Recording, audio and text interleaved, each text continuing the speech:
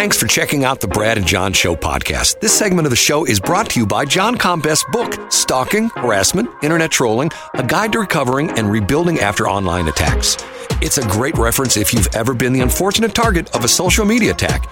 It's available on Amazon. Just search John Combest. That's C-O-M-B-E-S-T, John Combest, and the book will show up in your search results. Now it's time for another segment of the Brad and John Show. Can you handle it? It's BJ Jotch. Right off the bat, what to start the show. John, help me out. What's the name of the show again? bjshow.co is the website, and this is the Brad and John Show. Why do I have a problem with that? I'm the guy that came up with it. I'm the guy that bought the domain name. I'm the guy that built the website, and I can't say the damn thing. Who's the guy, Brad, the motivational guy that says in order to master something, you need 10,000 hours? Well, you know what? There's an interesting one. I can't remember who that is. I saw something the other day, which is something is interesting, and it was an interesting statistic that if you spent 18 minutes a day on something, on some kind of like say playing the guitar. On crack. 18 minutes a day on crack. No, 18 minutes a day like on guitar, playing the drums. I see. Okay. So in other words, out of your day, you say you got 24 hours. Okay, if you just take essentially less than 1/3 of 1 hour of your day, and you do something like play the guitar, play the drums, or something like that, at the end of the year, you will be better than 95% of the people on the planet Earth. I completely believe that. And back to our conversation yesterday, Brad, who has the discipline to do something for 18 minutes a day? Well, I'm trying to get into that. I got this thing called TIMDE, Things I Must Do Every Day, TIMDE. And, oh, wow. Interesting. And I'm not very good at it, but I've got a whole list of things that... Are they health related, or are they professional related, or both? All I do is work. They're pretty much all work things. Like, for example, I've got another new website that'll appear that I'm going to start promoting as of January 1st, which is really sort of interesting. I think this is either going to be, and by the way, let me finish that thought. It could be interesting. I mean, for me, it's therapy. I mean, I have to be honest with you. For me, it's therapy, but there's a whole other thing. We're getting some decent numbers on our website on this. I bet we are. And what's interesting is, you start something new and you put your podcast out there and, one day 4 people listen to it and stuff like that. Every day it grows. It's sort of interesting. So anyway, that is available at bjshow.co. There's 2 ways to get it. There's a scroll right on the front page where you can listen to every single episode. We're on, I think, 55 or 56, something like that. What we do is we take the show. We do 3 segments, each show, A, B, and C, and then I put those also in a post. So every day you can go see the post. It's right there on the front page. And if you click on the post, it'll give you a synopsis of what is in segment A, segment B, segment C. So that way you can, do that kind of stuff. Anyway. And if you follow us, for folks can follow us on Instagram, they can follow me on Twitter at JohnCombest_com. Brad, yesterday was the first day that I posted a link directly to the segments, now that the segments are so easy to get to, as you just mentioned. So we got a lot of click-through on that, a lot of feedback on that. Interesting. Well, hopefully we'll make some progress here. Okay, we start the show off with John doing his top 3 because of top 3 of JohnCombest.com. And I explain this every day, but you know what? That's one of the things of radio that you always have to assume that you're getting new listeners every day. And it's sort of like, and it's interesting. This was taught to me by a very, very, very smart program director. He said that if you have a group of friends and they sort of have, well, remember when Jim did that? Oh, yeah, that was pretty funny.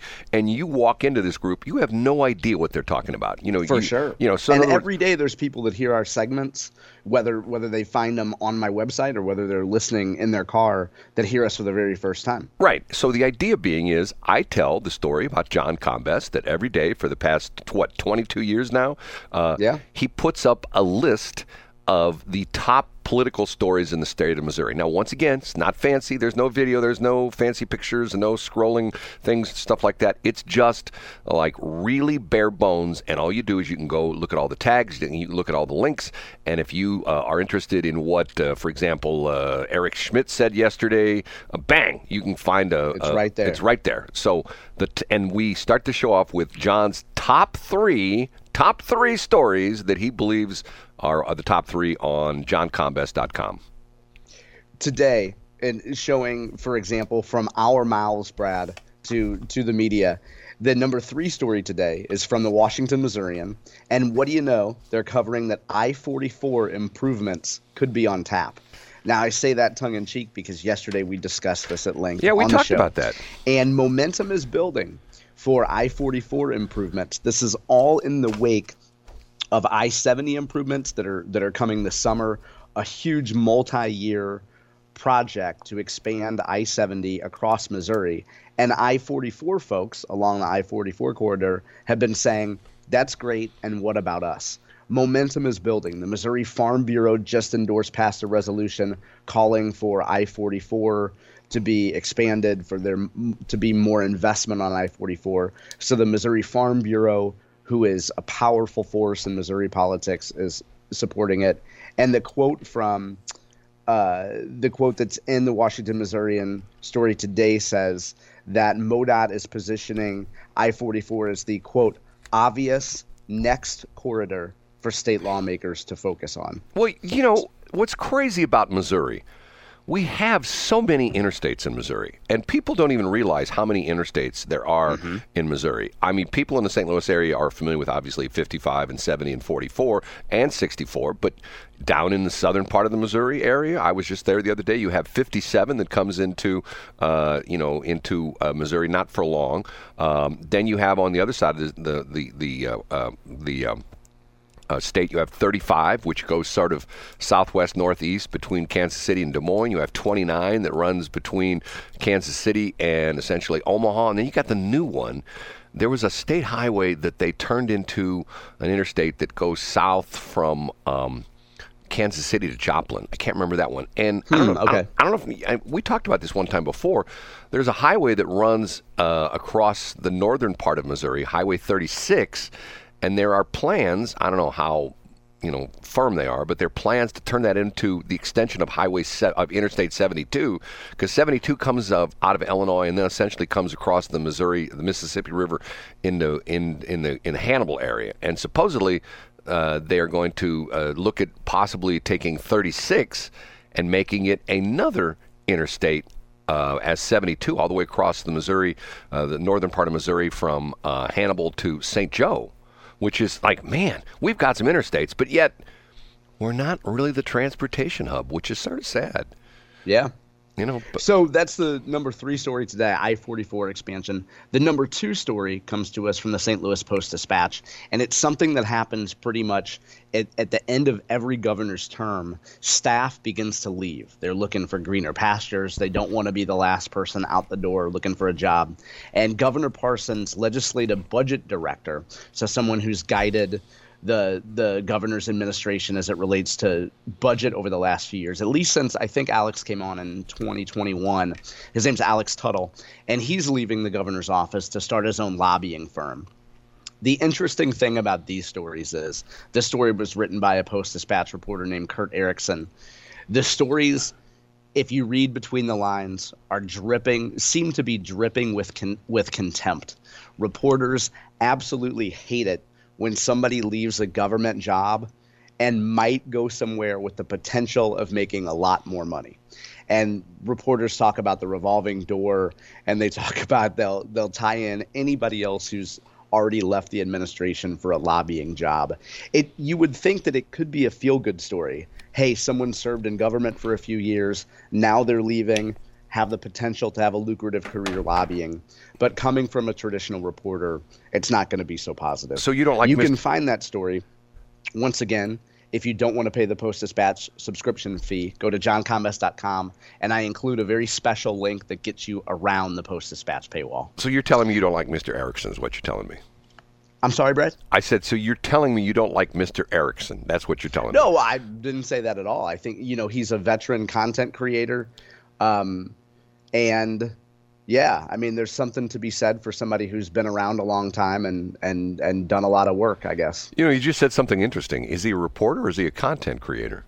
I think probably when he started his career, I think it'd probably be, I'm not familiar with his work decades. I think he's entering the sunset of his career, I would say.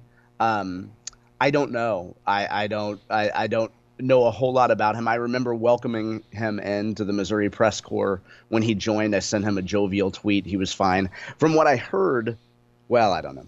Anyway, but he might be approaching the sunset of his career, and you could kind of pick up when people get a little cranky about stuff. Maybe they're ready to just hang it up, and we all have an expiration date, don't we, Brad?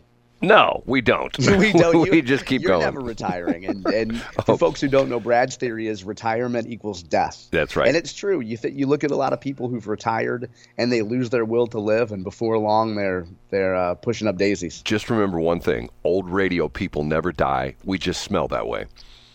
Well done, Brad. Okay. Well done. The number one story today comes to us from St. Louis Public Radio, which is an amazingly factual piece today. That's because it's probably only a couple hundred words.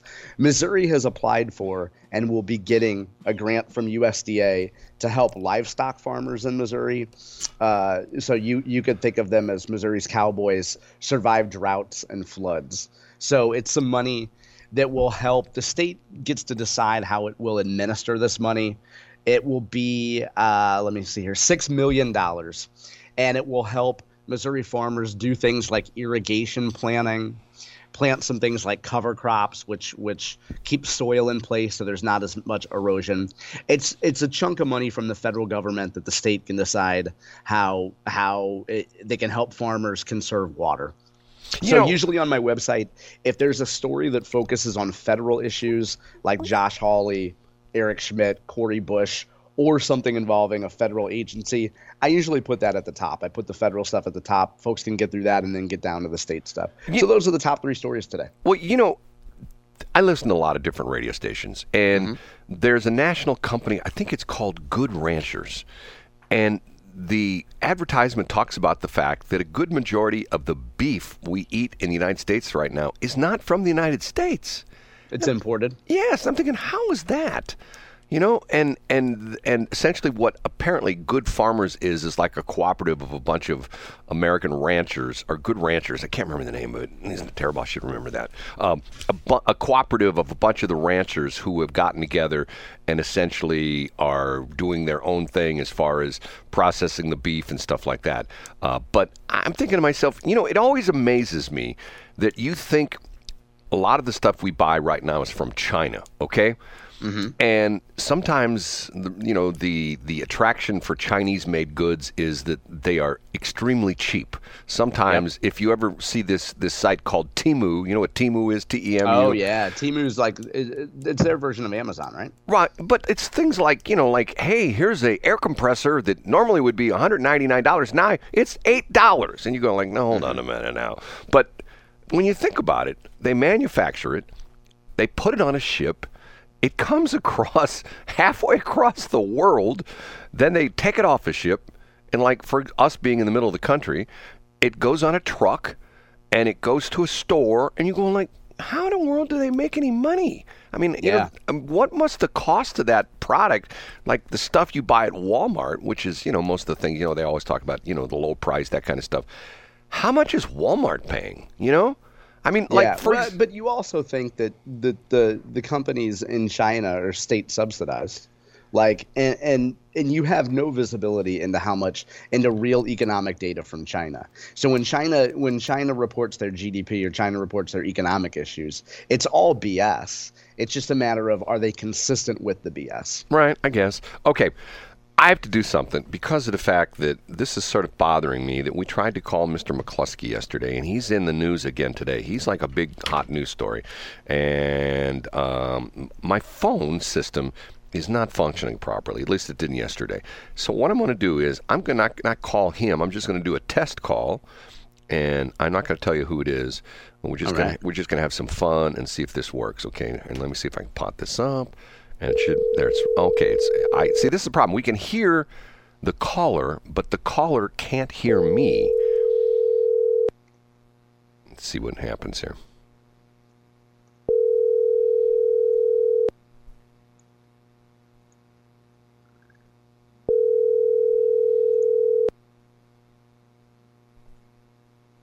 You have reached the voicemail of Shelley Barr. She's not going to. Marketing manager for KSL. Hold, you know what? I'm going to call right back. Hold on. She's calling me right back. No. Hold on a minute. Here's the situation. Hey, I'm calling you on the other phone. Answer the phone, okay? Okay, bye. Bye. Okay. I recognize that voice. Right. I have another phone. That's what I'm doing. I'm testing another phone to see if it might be my one phone that is getting funky on me. It's the phone I just called. No. Okay. Do you hear me? You don't hear me, do you? Are you there? Yeah. Damn it. This is driving me My nuts. phone. What's that? Are you there? She can't hear me. She can't hear me. Brad. This is actually sort of funny. Hello? Hey, it happens, Brad. Hold on a minute. Shelly, I'm trying the phone system, but Can you hear me? yeah, but it won't work on the air. I just wanted to see. I tried a different phone. It's a long story. So, okay, that's all I needed. Were you going to have me talk on the air? What's that? Were you going to have me talk on the air? You're sort of talking on the air right now, but people can't hear you real well because the phone's not set up right. It's a long, stupid story. Okay? It's okay. Oh, Yes. Have a okay. good day. Bye. Bye, John. Bye, John. Jesus. Okay. What a wonderful human being. I love Shelley. My engineering expertise is slowly diminishing because I can't get this stupid phone to work right. Okay. I have to ask you a question. Yeah. Have you followed this bizarre story about the cops that ran into the gay bar? Do you know what I'm talking about? Yeah, it's a LGBTQIA plus bar, Brad. So let's start with the right nomenclature. Okay, excuse me. Do you know what's going on with this? You know, I've seen a lot of hubbub about this. Do you want to recap it for folks who aren't aware? Well, okay. Was sometime last week, wasn't it last week? Yeah, I think it was maybe a week, 10 days ago, something like that. A St. Louis City police cruiser, I guess mostly they're using SUVs now, so I don't know what it was. It was either like, a car, a squad car, or police SUV, which is what most of the departments have gone to. Was driving someplace in the city. Was it in South City? Was that where it was? It was in the city, Brad. It all runs together for me. Okay. I would say it was South City. Okay, long story made short. They're driving along. For some reason, they claim the police officer was distracted by his police radio. Right. I have a theory on that we can get to, but go ahead. And he smashed into and ended up inside the LGBTQIA bar, correct? Wasn't that the story? That's correct. That's exactly what happened. Okay. And hilarity did not ensue.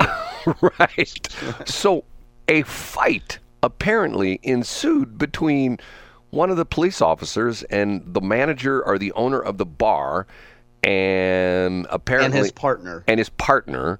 And there were apparently what I understand, some chest bumping that went on, and then apparently some fisticuffs, correct? Isn't that what the story is? That's correct. And it's important to note that this happened, was it around 3 a.m.? It was at a time where there were no patrons in the bar. Right.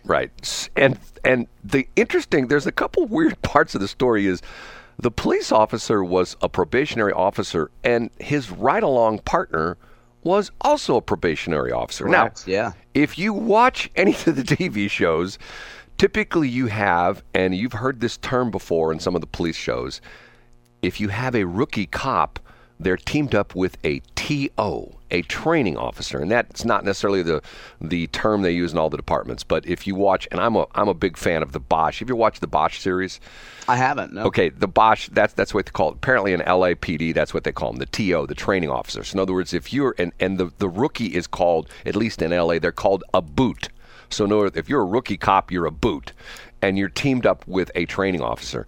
So why are two probationary police officers teamed up? Now, I've heard this discussed on other stations, and the answer I've heard is that the police department is so short on people, and they have so few training officers that they're essentially letting probationary officers team up. Yeah, I mean, mathematically that makes sense. And I know we're up against time right now, but I have some theories on what happened here, and I think there's some legitimate news sources out there about what's going on, and then there's some non-reputable sources about what's going on. Let's carry that over to the next segment, okay? And right. Because of the fact that I find it, I'm going like, okay, and now what the interesting part of this is that nobody was killed. I don't think anybody was even hurt, were they? I mean, other than the fight that broke out. I think there was some ego injuries and some hurt feelings among the bar owners and his partner. But the problem for me, this is why does this story get all this press, but yet when, another 2 or 3 people get shot in North City and killed, nobody cares about that anymore. Right. We can talk about that. That's just every single day. That's normal life in the city. I don't understand the whole thing. Okay, so John's going to try to unwind this story for us. We'll take a break and we'll be back. It's 7:21.